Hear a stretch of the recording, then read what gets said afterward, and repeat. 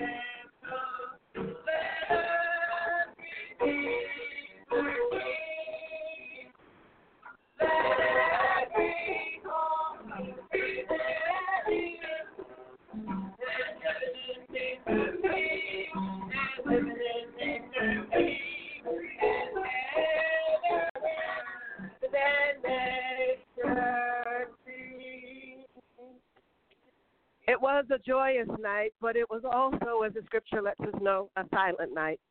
And so our next selection is Silent Night.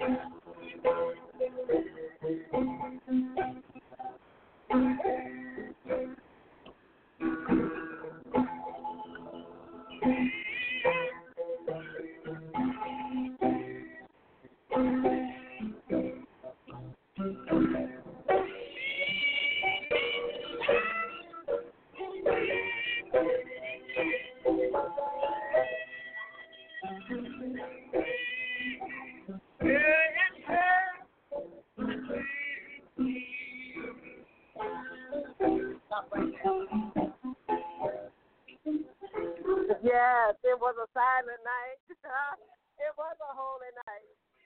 And if y'all couldn't feel that, my sister could feel that, y'all. She could feel that. She could feel that.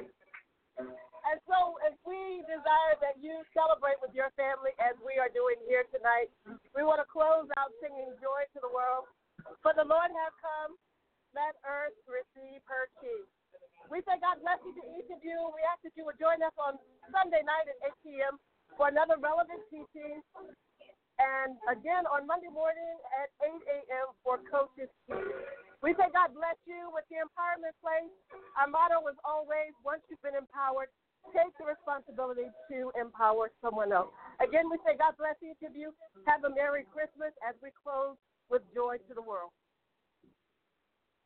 Oh, I'm sorry. Go tell it on the mountain.